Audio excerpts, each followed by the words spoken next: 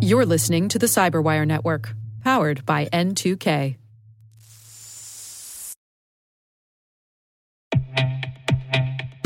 With over 8,000 threat hunters analyzing over 65 trillion signals daily, Microsoft works tirelessly with the federal government to keep our nation's data secure. This 30-year-plus partnership is driving mission innovation that is secure by design. Whether optimizing your existing defenses or tackling advanced threats with AI, Microsoft gives you the intelligence and the automation you need to defend at mission scale. Let's work together to stay ahead of emerging threats and secure your mission anywhere. Learn more at aka.ms/fedcyber. That's aka.ms/fedcyber.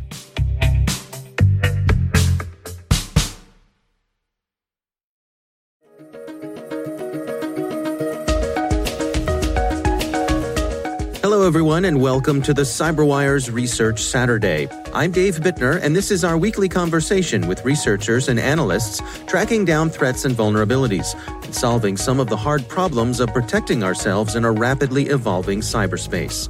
Thanks for joining us.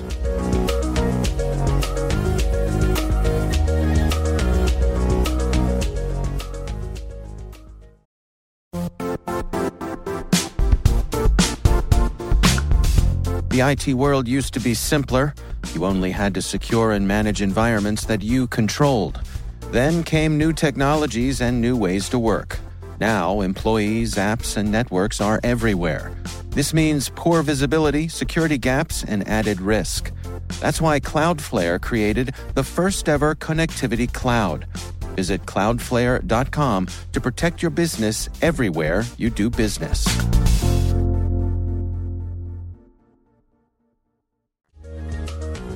Originally, we conducted a number of forensics investigations in Russia connected to two Russian banks, one of them being successful attacks, and the other was thankfully thwarted by the security department at the particular bank in question. That's Nicholas Palmer. He's the Director of International Business Development at Group IB, a company with expertise in computer forensics, information security, and specifically Russian-speaking criminal groups. We're discussing Group IB's research into a group of Russian-speaking hackers who've stolen nearly $10 million from banks around the world, a group they've named MoneyTaker. We'll be joined in a bit by Group IB's head of threat intelligence, Dmitry Volkov. But for now, back to Nicholas Palmer. Another bank in Russia was attacked in 2017 this year, but those early in 2016 were some of the original attacks that we did see. And so you get wind of this through that, and then how does your awareness of it spread to around the globe? Actually, a number of banks in the U.S. were affected by, we didn't know at the time, obviously, but by a particular targeted attack group. And through some of the channels that we have, we were provided with IP addresses and some files to analyze and try and provide a little bit more context on the events that some of the banks were seeing. Actually, one of the U.S. banks was attacked twice, and this is some of the information that we received. And through that analysis, we were able to identify MoneyTaker's infrastructure, and looking at Metasploit logs, we were able to identify numerous other attacks that had taken place by this particular targeted attack group. So take us through that initial attack that you investigated. What was the discovery there? So we have interbank system, wire transfer system with name ARM-CBR. This is a Russian analog of SWIFT. That's Dmitry Volkov. He's Group IB's Director of Threat Intelligence. The main goal was to get inside the bank, find the related network with ARM-CBR, and send funds using this interbank transfer system. So for this purpose, we developed actually a tool which we named MoneyTaker. This is actually the source of name for our report and name for cybercriminal group. Using this tool, we were able to replace payment details during sending funds from one bank to another for a specific amount of money.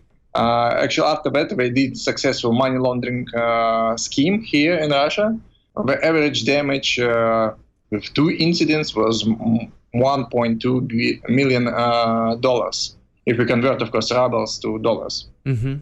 So let's go into some of the details of how MoneyTaker works, particularly this sort of fileless system that it uses and the way that it manipulates these banking records. Yeah, absolutely. So, I mean, in terms of being fileless, certainly a lot of the different targeted attack groups are conducting fileless attacks now. In the way that they attack AWS CBR, the SWIFT analog system in Russia, it's actually not overly complex. By analyzing the specific MoneyTaker tool that was hosted on this infrastructure that we were analyzing, you can see that there's actually 4 different modules included in this MoneyTaker tool that they used. There's a main module, a module for replacing payment data, a module for replacing and hiding the fraudulent transactions so the other bank doesn't know about it. And that's really the scheme. So they intercept the payment message, they replace it with new instructions, and they hide their traces so that the operation will be complete. So it's actually a fairly common in this day and age methodology, but a unique tool for this particular group. And what was the initial way that they got into the systems? Actually, with the incident response that we conducted, we actually didn't find the initial attack vector, which was very common in a lot of cases that we did investigation on. Even when we looked at their infrastructure, it wasn't exactly clear how the target attack group got into the bank, what the initial infection vector was. And this is one of the signs from the group. They're very good at hiding their traces and deleting any trace of the initial infection vector. In last incident in Russia in 2017, we found that threat actors initially infected home computer of administrator of the bank, and using that computer and his legitimate access, remote access to the banking network, were successfully connected into the bank network, and then later movement from one host to another and then to isolated network with banking systems. But we still don't know how they initially infected his home computer. Because after the incident, unfortunately, administrator and actually probably threat actors deleted all traces pretty carefully. Now, there have been several groups of incidences here. You all have grouped these attacks into 3 groups. Can you take us through what those are? Yeah, absolutely. So essentially, there's 3 different groups that we're looking at. The 2 incidents that occurred in Russia in autumn of 2016. A number of different incidents that occurred in the United States and in the UK, and then the 1 additional incident that we again witnessed in autumn of 2017. So that's kind of the 3 different groups that we kind of see with this attack. Now, take us through their attacks on card processing. After gaining access to the corporate network, again, they're going to look for isolated systems within the bank. To do so, they escalate privileges using a number of different publicly available tools. They use old vulnerabilities, for example, in group policy preferences to gain access to administration credentials on the domain controller.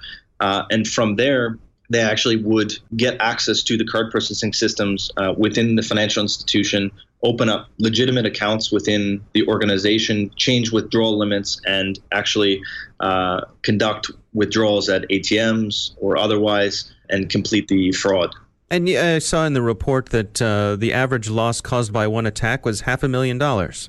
In the U.S., we identified the average losses at about $500,000, and this was actually confirmed by the STAR organization in one of the news quotes. I can't remember exactly one, but that was confirmed by a third party as well. Yeah.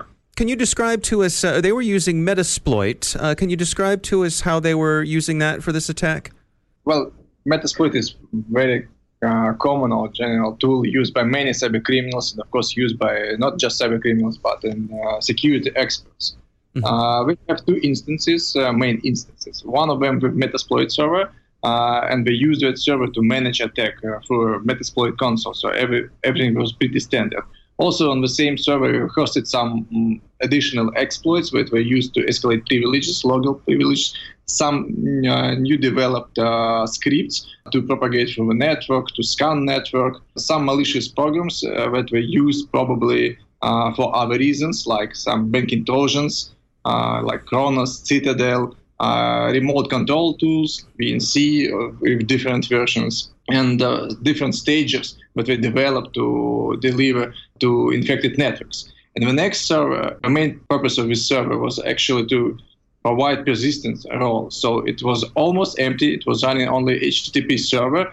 And the main goal of this server was to check if victim that is going to connect to this server is actually a victim whom we're targeting, or if it's a security experts trying to analyze something. So we did very simple checks. One of them is we checked the user agent field in every HTTP request. If it was equal to win HTTP, and then we passed to the second step. If it was not win HTTP, we returned the web error.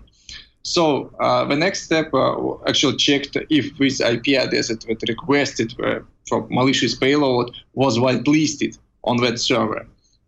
If it was whitelisted, we returned the malicious payload. If it was not whitelisted, we returned actually legitimate Windows file. Now, they were also using some SSL certificates using popular brand names. What was going on there? Yeah, absolutely. And that's one of the unique indicators that we have for money taker. Of course, this isn't a very strong indicator in itself in terms of attribution, but it is something that we noticed from this particular group by reviewing all of the Metasploit logs that they had.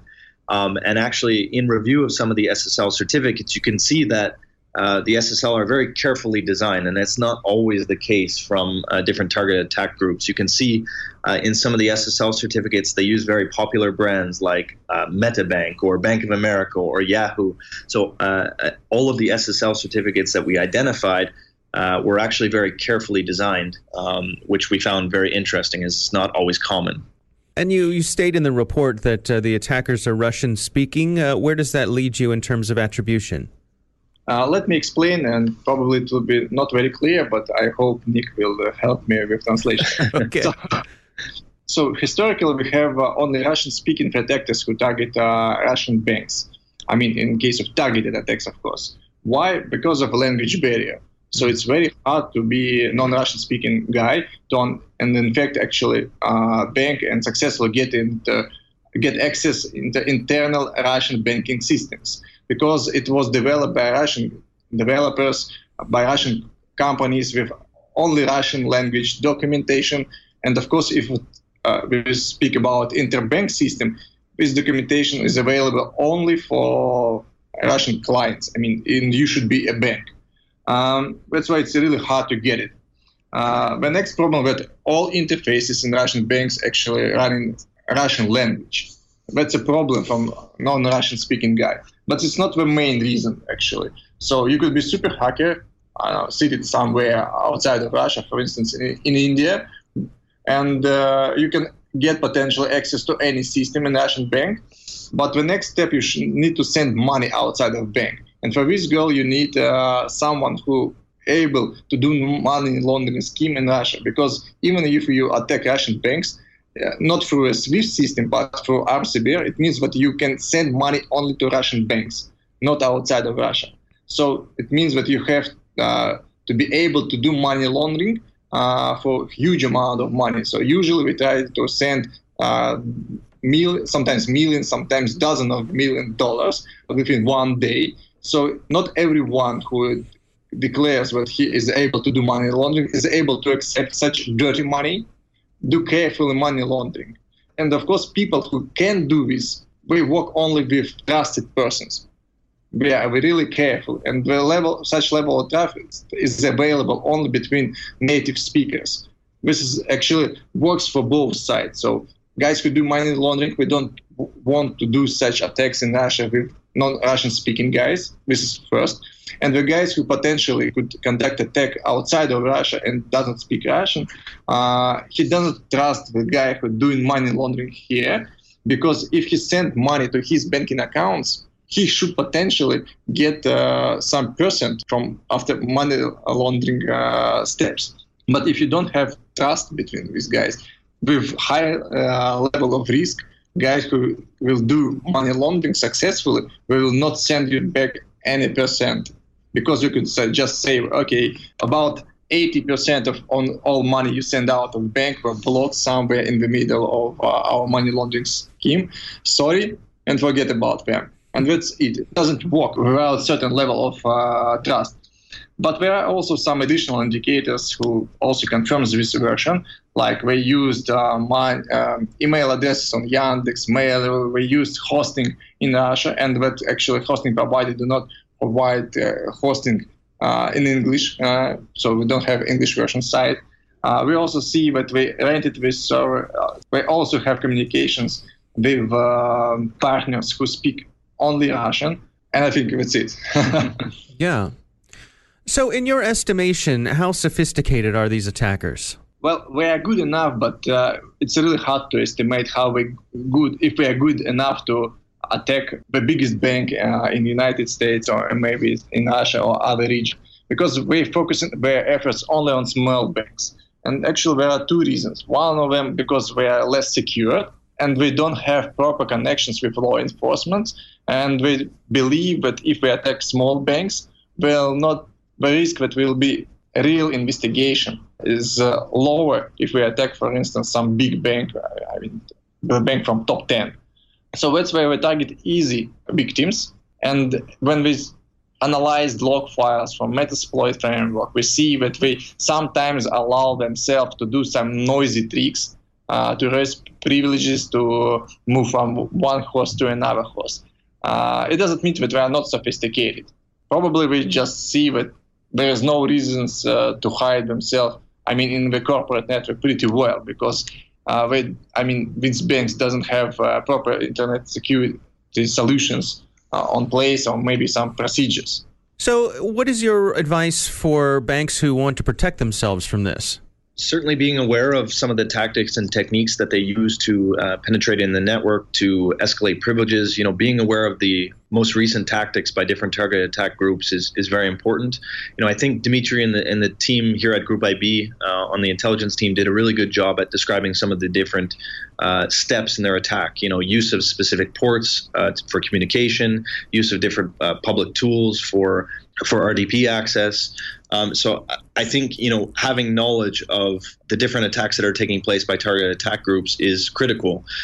Moreover, I think it's important to learn about potentially what are the next targets. Looking at some of the documents that were exfiltrated during money takers' activities show us signs of perhaps things of interest for this particular targeted attack group. Looking at some of the documents that were exfiltrated, we can see SWIFT-related administration documents. We can also see documents connected to Ocean Systems, FedLink, and this is primarily used amongst Latin American financial institutions. So perhaps these organizations should be aware of a potential group that's taking interest in their region. So this is just a beginning. It's always good to see how community reflects on the report and send us feedbacks with new information. It's very positive. Yeah, so people should reach out if they have something to contribute. Get in touch. Check out the blog post and get in touch. Yeah, absolutely. That's how we first got on this case after we did the incident response. And, we share information, technical indicators with other vendors, and they share with us. This type of sharing helps us uncover and helps other vendors uncover, research like this, and really contributes to the security community. Our thanks to Nicholas Palmer and Dmitry Volkov from Group IB. You can find out more about the money taker exploit on the Group IB website.